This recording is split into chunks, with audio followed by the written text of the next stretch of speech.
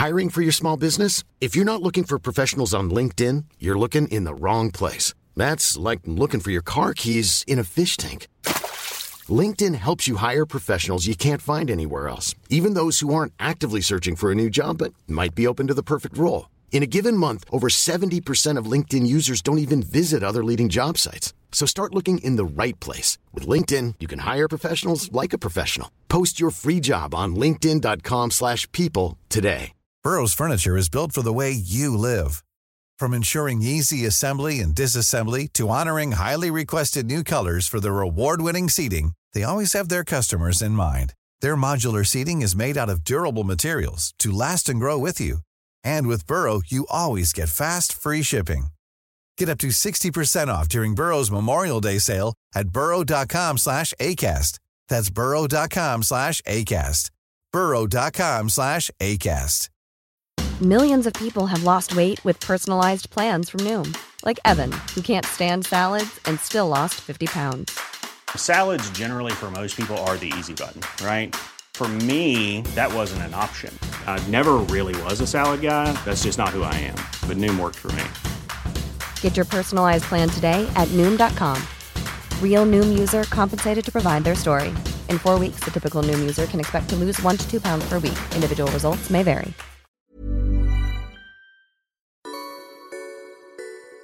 Welcome to The Visible Artist. My name is Sophie Loxton-Lucas and I'm delighted to bring you this conversation with artist Jo Peel. Jo is a very talented creative individual whose distinctive style has taken her in many directions. In this conversation, Jo is amazingly open and honest about her work and her journey as an artist so far, so I really hope you enjoy it. Hi everyone and welcome back to the podcast. I am excited to be sitting here with Jo Peel. Based in Sheffield, Jo is a painter, printmaker, animator and filmmaker. She is best known for her large-scale murals and installations that depict ever-changing urban landscapes. She captures details such as brickwork, windows and drain pipes in black lines on a white background, and then adds washes of bold colour, often bright blue, orange or purple. And this is a really distinctive style and it can be seen across her projects, including her recent short film Gravity, her growing city installation for the Festival of the Mind, and her amazing collaboration and large-scale work at the Chelsea Flower Show. And there's even a picture of the Queen standing in front of her piece at the show. Jo says, "The central theme in my work is urban regeneration. The topic has continued to engage me over the last 15 years. I explore gentrification and the interplay between the man-made and the natural world. Capturing moments within cities, I observe the human footprint and record how it is now." Jo, thank you so much for being here. Thank you for having me. Perhaps we could just start by you telling me a bit about your work and where you are at the moment. Where I am at the moment. So I'm currently setting up for the Other Art Fair, which is happening this weekend in London. And so I have been working towards that over the last few months. And I'm putting together a display that, like you said in the introduction, I have a lot of different disciplines. I make films, I make large-scale murals, I make paintings, I make screen prints. And so I wanted to bring a bit of all of those elements into the art fair, sort of display it in a cohesive way. And do you see yourself as spread across all of those areas equally, or you feel you're particularly going in one direction? Yeah, quite equally, to be honest. I split my time up quite sort of distinctly. So if I'm painting canvases, I might spend like a few weeks on that, or like a mural, it's like a dedicated time in a location. Films, on set, like making the film. So like a project, whatever that project might be, I treat it individually. But in terms of one thing taking over, I really like all of them for their different merits. Like there's so many different ways to tell a story. And I think, filmmaking for me is the ultimate sort of storytelling, and the different elements of my work, I think, feed into that narrative. Yes, I think you can tell that by looking at all your different types of work. There's a really strong style that goes across them all. You can tell it's a Jo Peel piece. Can you tell me about the themes that you explore in those works? Because you're, as I said, looking at urban regeneration. It's a lot to do with the sort of urban generation's effect on humans. And so I deliberately leave people out of my work, but I think it makes it more powerful because the person can looking at the work can hopefully put their own experience into the place. And I think that we connect very deeply to places, and so I certainly do. And so when I look at a place, I really read it from the small details, like old buildings, new buildings, the sort of way that they play with each other, and like things can degenerate and regenerate, and plants can grow through, and it's like this sort of constant story of like living and being in a space, and how we sort of fight the natural environment to sort of create places to live. Yes, and you bring in the natural environment and the urban into your work, don't you? Yeah. Sometimes literally plants. I think sometimes I've seen them literally, yeah. in your installation. I've been working with horticulturalist Nigel Dunnett. We first collaborated together at Chelsea Flower Show and created a green wall and like a mural. So it's like a 3D sort of installation mural in the Chelsea Flower Show garden. Since that initial meeting, we've been working together a few times, sort of building on that, because his work puts plants into urban environments. He's sort of actually physically reclaiming spaces that would have been like paving or, and sort of bringing it back to a more natural space. Like, this is where my horticulture language fails me. Yeah, so I sort of had already been working on, like, I made an animation called Things Change in 2012, and that was dealing with the idea of like human impermanence in terms of like, if we leave, like the plants grow back, and sort of physically thinking about how nature would take back over urban spaces. And so we sort of got together and were quite excited about these ideas, because like he's doing it literally, I was thinking of it in a sort of more, I guess, post-apocalyptic way, but like future narrative, and like, but then we worked out how we could bring that into the present, and made a green wall and artwork collaboration on the outside of my studio building in Sheffield. And so it's like, yeah, like a real experiment of how to bring plant life into the urban environment, and show what can be done. And with your work, are you trying to project some sort of message about these spaces that you're creating, or is it more just observation and sort of just telling the story of the space? Or do you have some message that you're trying to share with your viewers? Yeah, I think there is a message. The message is, stop, look, listen. No,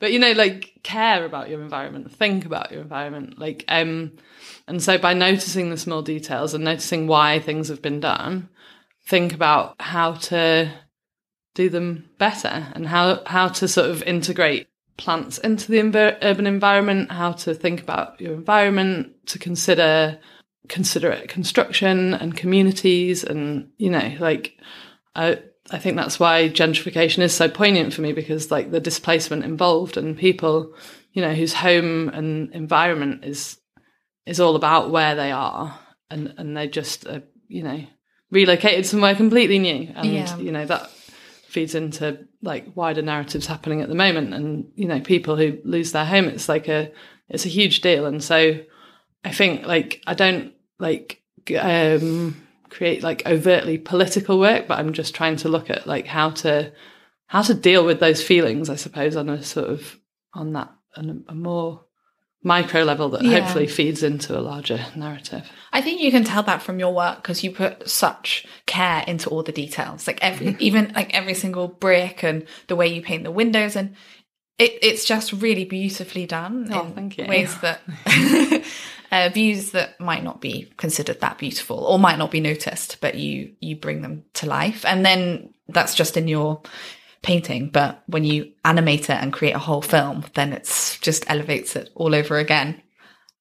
I think lots of people that know your work know you for your murals. Can you tell me about those and how they came about, and are you still creating them? It's interesting because obviously murals are like the biggest and most public part of my work. They are really important to me because I really like being able to create work in public spaces that's open for everyone to see. And, it's like when looking at the environment and reflecting it back onto people, like to be able to do that publicly is like an amazing opportunity. And also I just love the physicality of painting a mural, like getting up high, climbing ladders, like reaching far, you know, like battling weathers, like, and basking in the sunshine. It's like it appeals to my more adventurous nature.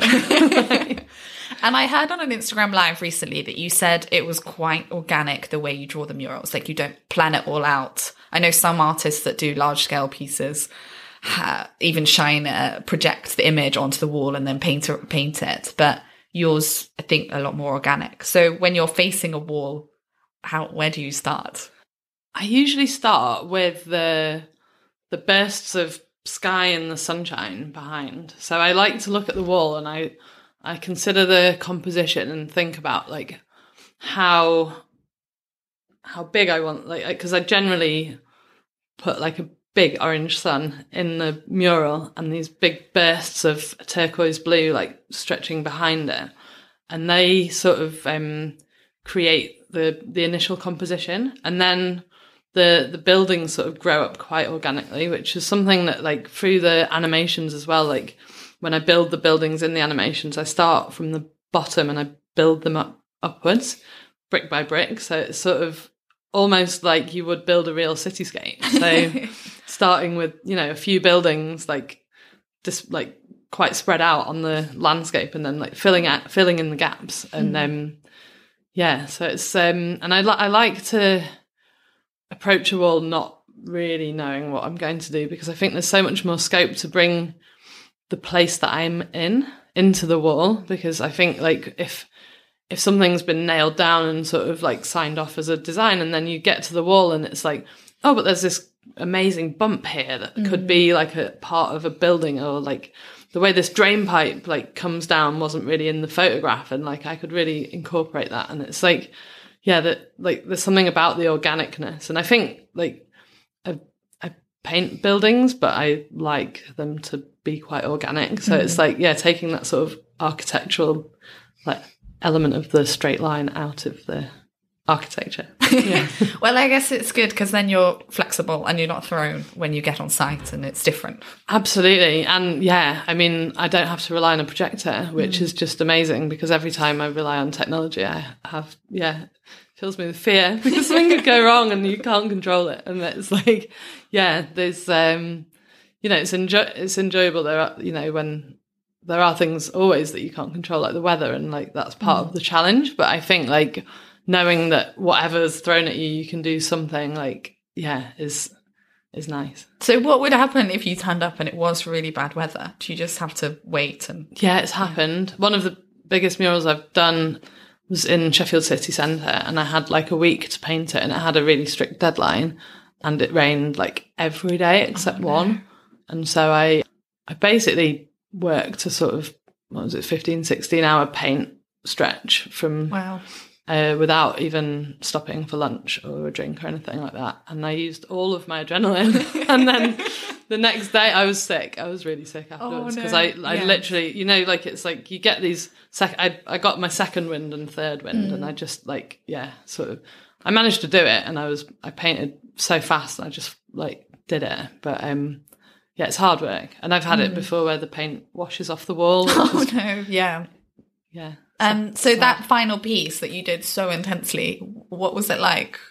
Were you pleased with it? And I don't know, actually. It felt I had to just sort of lie down in a dark room and not look at it for a while. I find like with all of my murals, like they're quite an expression of effort, and like so often when I finish them.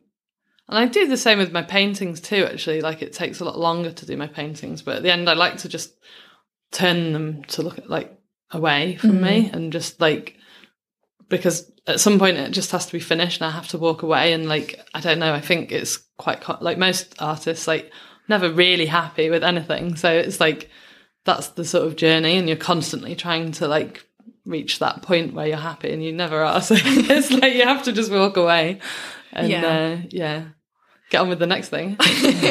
And so can you tell me about some of the murals you've done as commissions and how that's worked? Do you mean the commissioning process itself, or like the yes, I'd love to know about that, or how they came about and where the ideas came from. So you did one for the Queen Elizabeth Olympic Park, Yeah. didn't you? And the South Bank Centre, and obviously the flower show. So there's quite a few to choose from. But do you have a particular favourite? I think they all started with an email from someone that I knew. The Olympic Park, it was through Monica Projects and through working with Frankie at Monica Art Fair.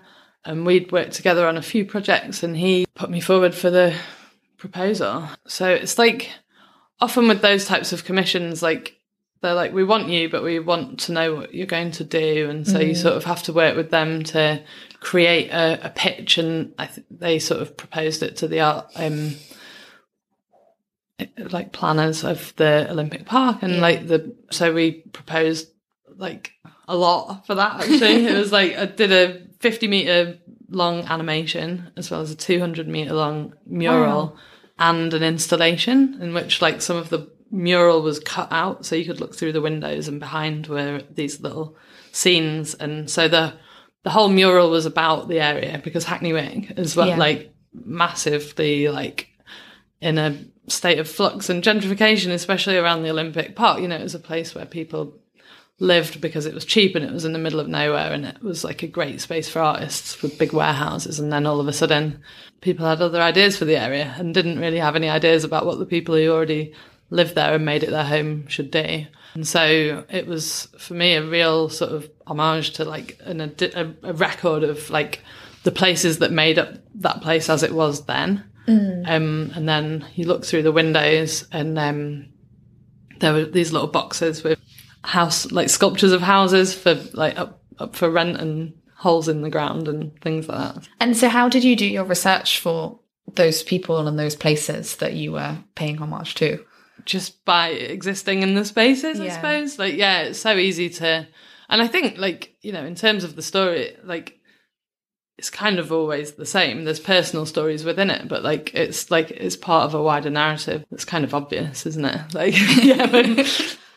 And tell me about your experiences with Monica Art Fair and Monica Projects, and how, well, we can talk about how you see yourself in the kind of the urban art world. But let's start with Monica, because obviously, yes, I'm familiar with Monica, having worked with Frankie through the other art fair, and loved what they did with the fair in terms of creating really unusual spaces to show work and really big, ambitious installations. And it's just such an exciting space to be in. So you showed at the fair, didn't you? Yeah. Did an amazing installation. Yeah, I created an installation of a street scene that was, you'd like walked through the street scene, and it had different sections where you'd look through windows and doors and openings, and like each one was its own installation. So the first one was this housing estate that was like being redeveloped, and then the second one had like paintings, and then right at the end it was a dark space and I was showing my animation. So it was like a journey down this corridor. In fact, that led to the installation that I did on the South Bank, because the people from South Bank Centre saw that installation and were like, would you like to do an installation for our winter festival? And so, yeah. Oh, that must have been exciting when you got that. Yeah, it was amazing. It was really good. And were you nervous about taking on the commission for the South Bank? Or did you just feel confident that you know what your work is and what you're trying to do? I think I was, it was a while ago, so I think I would feel much more confident now. It's so hard to remember, but I think, you know, it was a big project for me, but I was mainly excited, and just like that energy is what propels you forward, isn't it? To just make it happen. Yes, so, definitely. Yeah. And what do you think about the term urban art, and do you see yourself as part of it?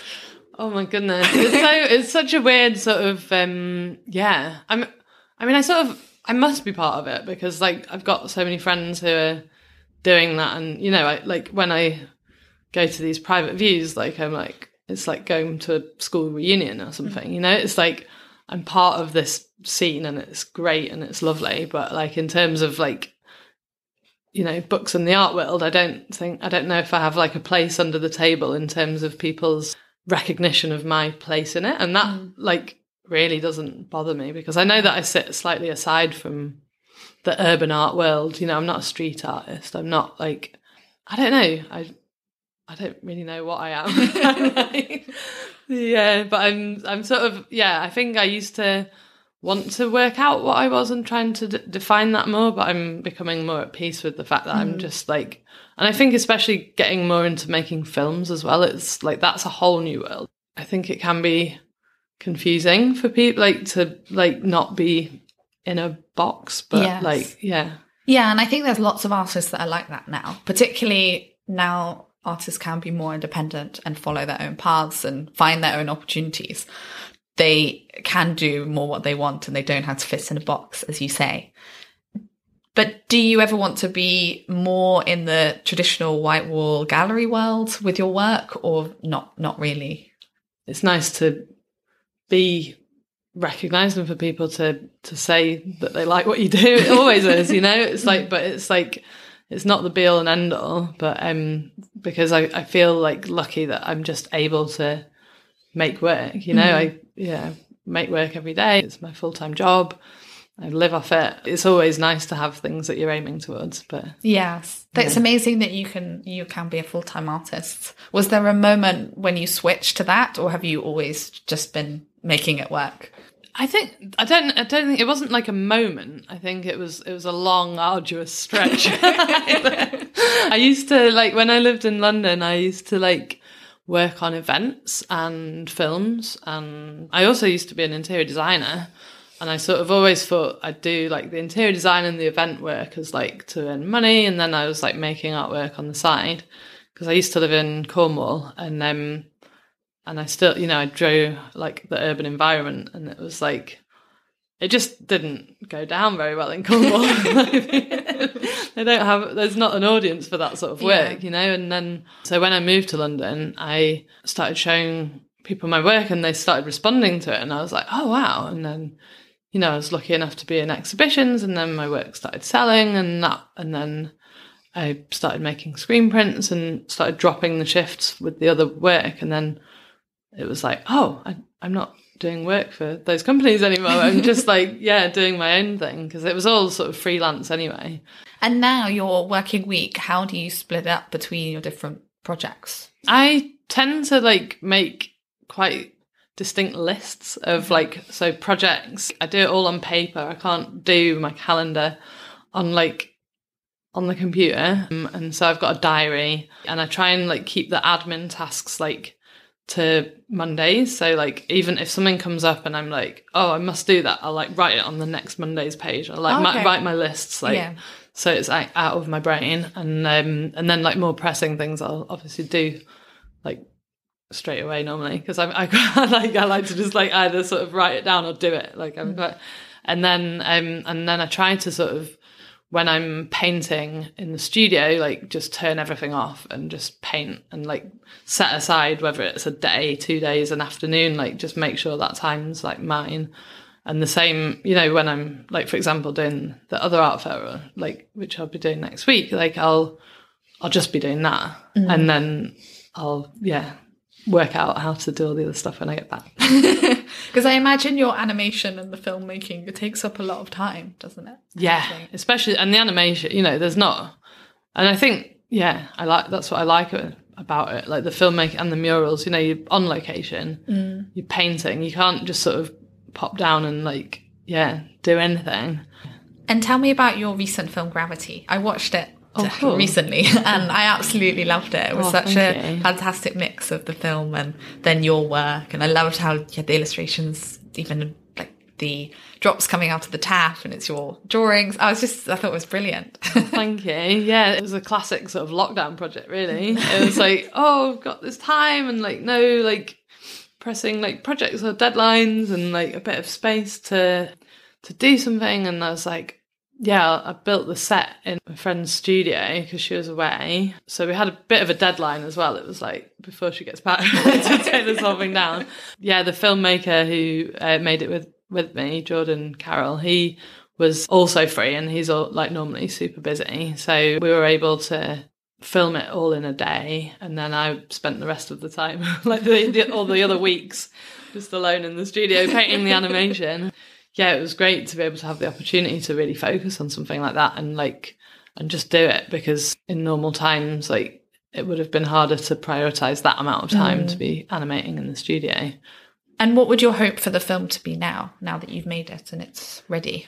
I'm super happy with it existing, and like it's, for me, it's like I'm moving on to the next one already. And it was a really nice way to sort of work towards more live action, which I've not done before, and like find my feet with that sort of thing, and like how to integrate animation and live action, get more adventurous with the storytelling.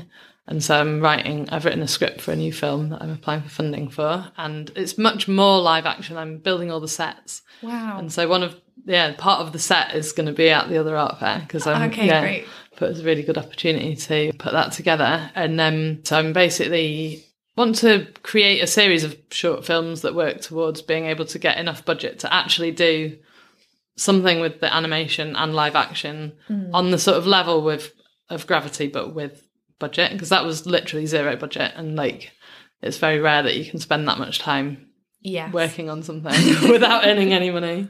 Well, it really showcases your skills, and I can imagine an organisation coming along and saying, we would love this, we'd love to make something like this. Yeah, with Things Change, it was like globally recognised. It went viral. I was like flown to like film festivals in Italy, and like got into like encounters in Bristol, and then like Chanel contacted me, which was like the weirdest. I was like, who's this Chanel channel? Oh, it's actually Chanel. Okay. They wanted me to like do some animations for their big screens in Asia. So it was just like, literally just got people emailing me like, oh, will you do this? So it's like, it's just amazing like where things come from. Yeah. Like, as an artist, you spend many years just sort of knocking on doors constantly, and then suddenly everyone's just like knocking on yours, and you're like, oh, okay. Yeah, I think it's really hard to tell how much momentum you're building up, and then I think suddenly it just explodes by one thing happens. And but also those explosions sort of like they happen and then they die off, and they, it's not always. It's like it's really interesting how it all. And did you send in your film to all those film festivals? Did you apply? No, they wrote to me and said it was it was crazy, because it was the first time I'd ever made something like that, and I'd literally. I mean, to be honest, I lost my place in London because of it, because I spent so much time on the animation that I just I spent a month working on it. I could pay the rent, but I was just really nervous that after the next month, I hadn't put any work in place, so I had to hand in my notice, and sort of ended up back in Sheffield.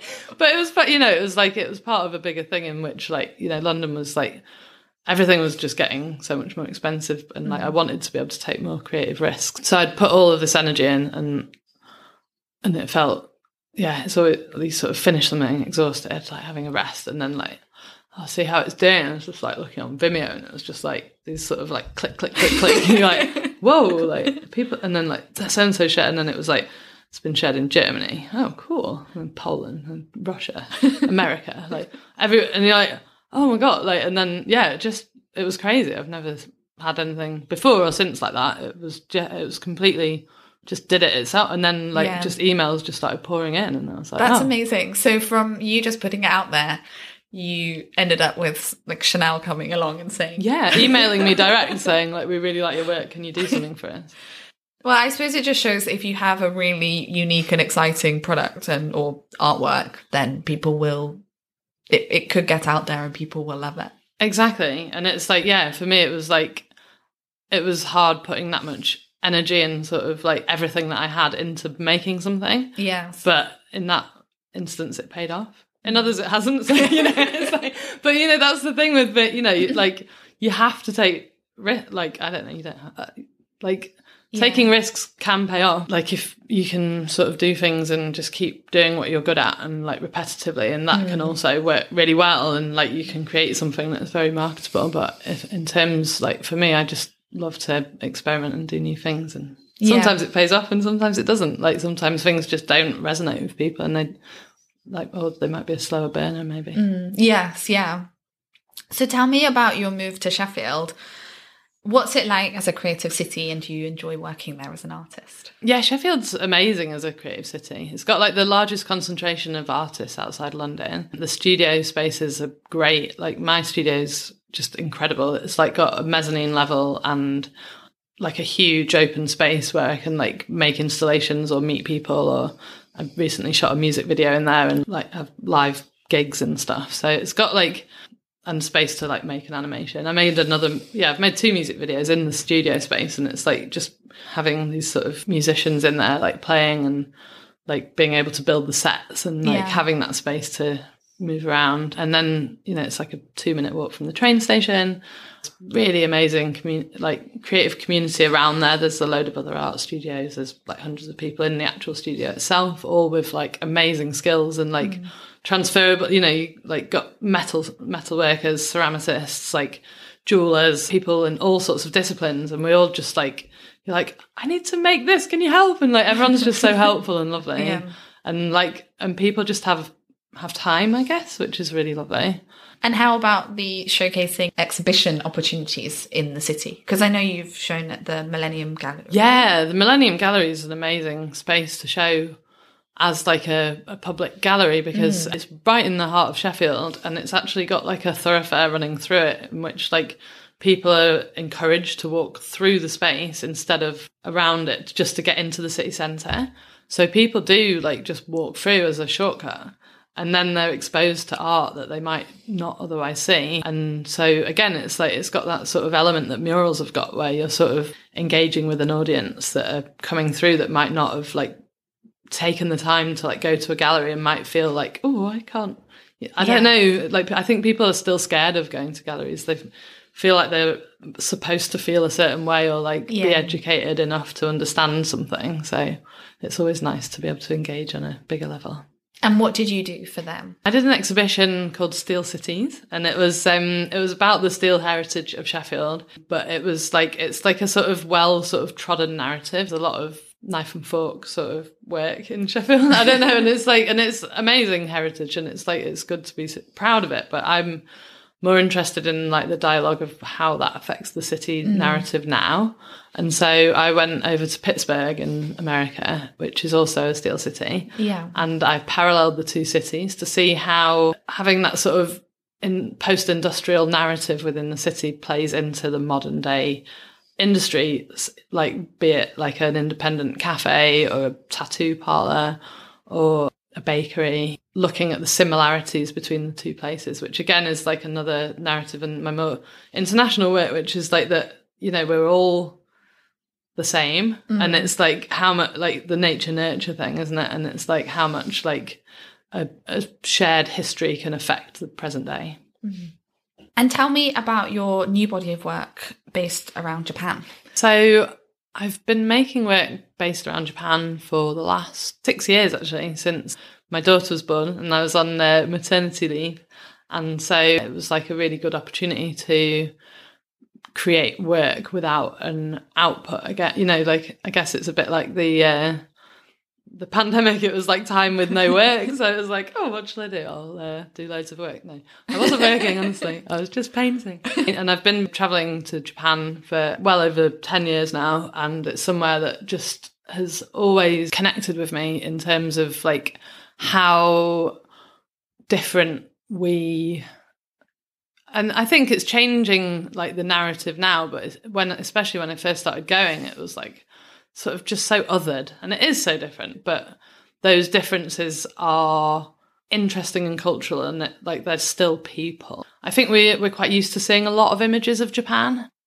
There's like lots of stereotypes that are brought about, and I just wanted to look at a more sort of quiet side of Japan and see it just through my eyes, I guess, like without sort of like a judgment or sort of sensationalizing like things that were happening. And I was particularly interested in the sort of reverence for nature and like looking after trees and sort of wrapping them. And I've been making a sculpture about a building sort of being treated like a tree, and sort of like really sort of linking the sort of nature and building element of my work. And also there's a bit of that Japanese spirituality, like well, I suppose the great thing about your approach and what you do is you can go to new places and apply almost the same ideas and the same way of looking at it, but then just respond to the environment. Exactly. So many similarities, but so many differences, and the differences are often to do with actual physical environment. Houses built in a certain way to withstand earthquakes, or because it's cold, or because it's hot, and it's, you know, it's like all of these things like weaving into like then how people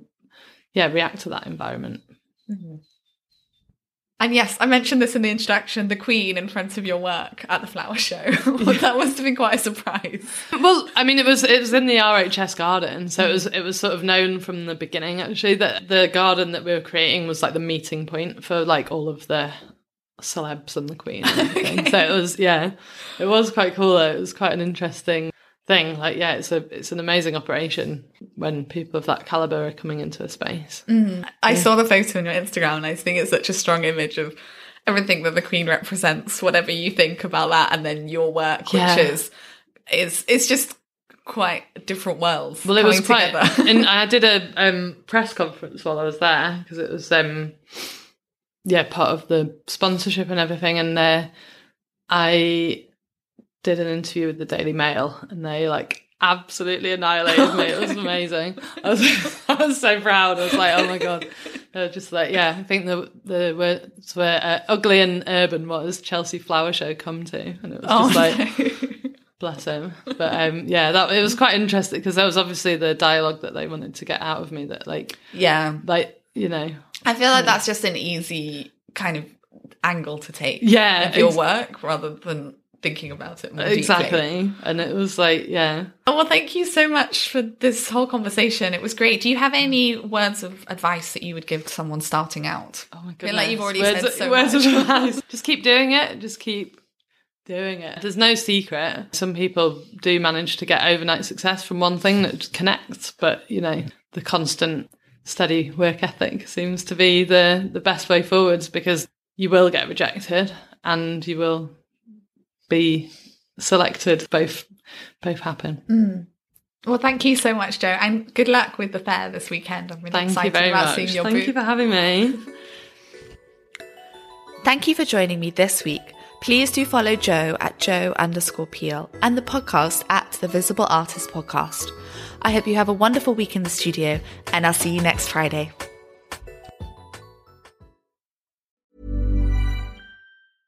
Even when we're on a budget, we still deserve nice things. Quince is a place to scoop up stunning high-end goods for 50 to 80% less than similar brands. They have buttery soft cashmere sweaters starting at $50, luxurious Italian leather bags, and so much more. Plus, Quince only works with factories that use safe, ethical, and responsible manufacturing. Get the high-end goods you'll love without the high price tag with Quince. Go to quince.com/style for free shipping and 365-day returns.